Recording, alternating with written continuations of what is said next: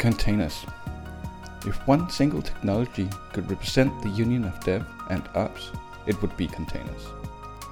In 1995, Sun Microsystems told us that using Java we could write once and run everywhere. Containers are the modern and arguably in this respect more successful way to go about this portability. Brought to the mainstream by Docker, containers promise us the blessed land of immutability, portability and ease of use. Containers can serve as a breaker of silos or the handoff mechanism between traditional dev and ops. This is the DevOps Dojo episode 4. I'm Johan Abelskov. Join me in the dojo to learn. As with anything, containers came to solve problems in software development. The problems containers solve are around the deployment and operability of applications or services in traditional siloed dev and ops organizations. On the development side of things, deployment was and is most commonly postponed to the final stages of a project. Software is perhaps only run on the developer's own computer. This can lead to all sorts of problems. The architecture might not be compatible with the environments that we deploy the software into. We might not have covered security and operability issues because we're still working in a sandbox environment. We have not gotten feedback from those who operate applications on how we can enable monitoring or lifecycle management of our applications. And thus, we might have created a lot of value, but we are completely unable to deliver it. On the operations side of things, we struggle with things such as implicit dependencies. The applications run perfectly fine on staging servers or on the developer PC, but when we receive it, it is broken. This could be because the version of the operating system doesn't match. There are different versions of tooling or even something as simple as an environment variable or file being present. Different applications can also have different dependencies to operating systems and libraries. This makes it difficult to utilize hardware in a cost-efficient way. Operations commonly serve many teams, and there might be different frameworks, languages, and delivery mechanisms.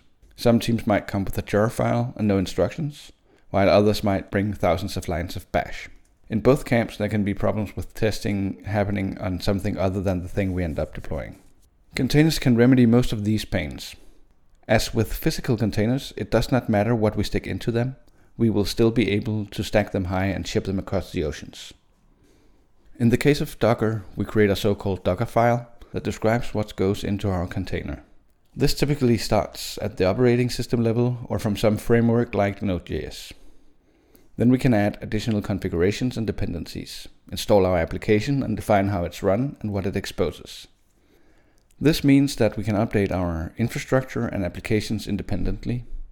It also means that we can update our different applications independently from each other.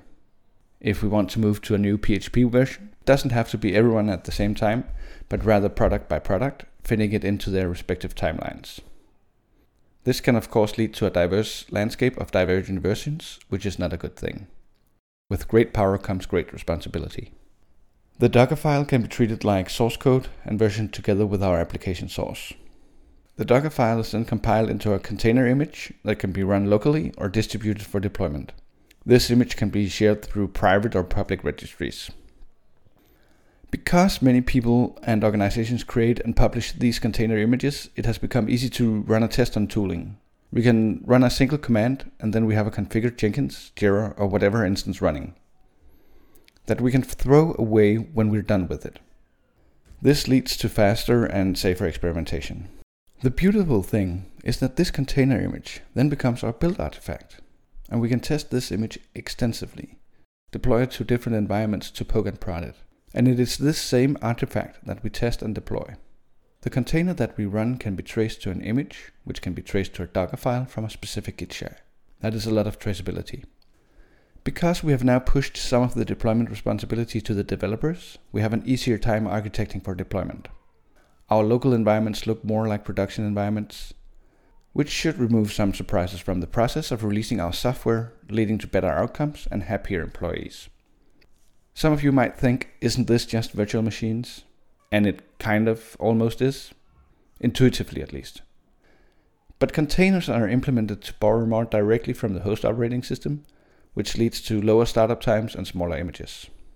We can create and share so-called base images. images that can be seen as template or runtime for specific types of applications. This can help reduce the lead time from project start to something that can be deployed in production to almost zero, as the packaging and deployment has been taken care of. But as Bridget Crumhout said, containers will not fix your broken culture. Containers are not the silver bullet that they sometimes are touted to be. When we move into a container universe, perhaps even moving towards container orchestration with Kubernetes, we tend to neglect or forget about the ops capabilities and problems we still need to solve, backups and failovers, patching of OS and libraries, performance monitoring and alerting. There are many things that might become implicit and that can lead to risky business decisions.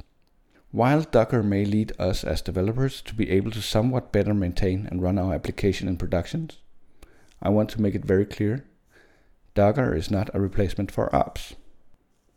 Using containers is an enabler for many things and will create tension against a bureaucratic organization because of its ease of use. It will be mind-blowing for some, and it will require mindset shifts in both dev and ops. It also paves the way for more lifecycle management later on, with, for instance, Kubernetes. To reap the full benefits of containers, we have to architect our applications for it using principles such as the 12-factor application. This will again introduce tension and help us build better applications.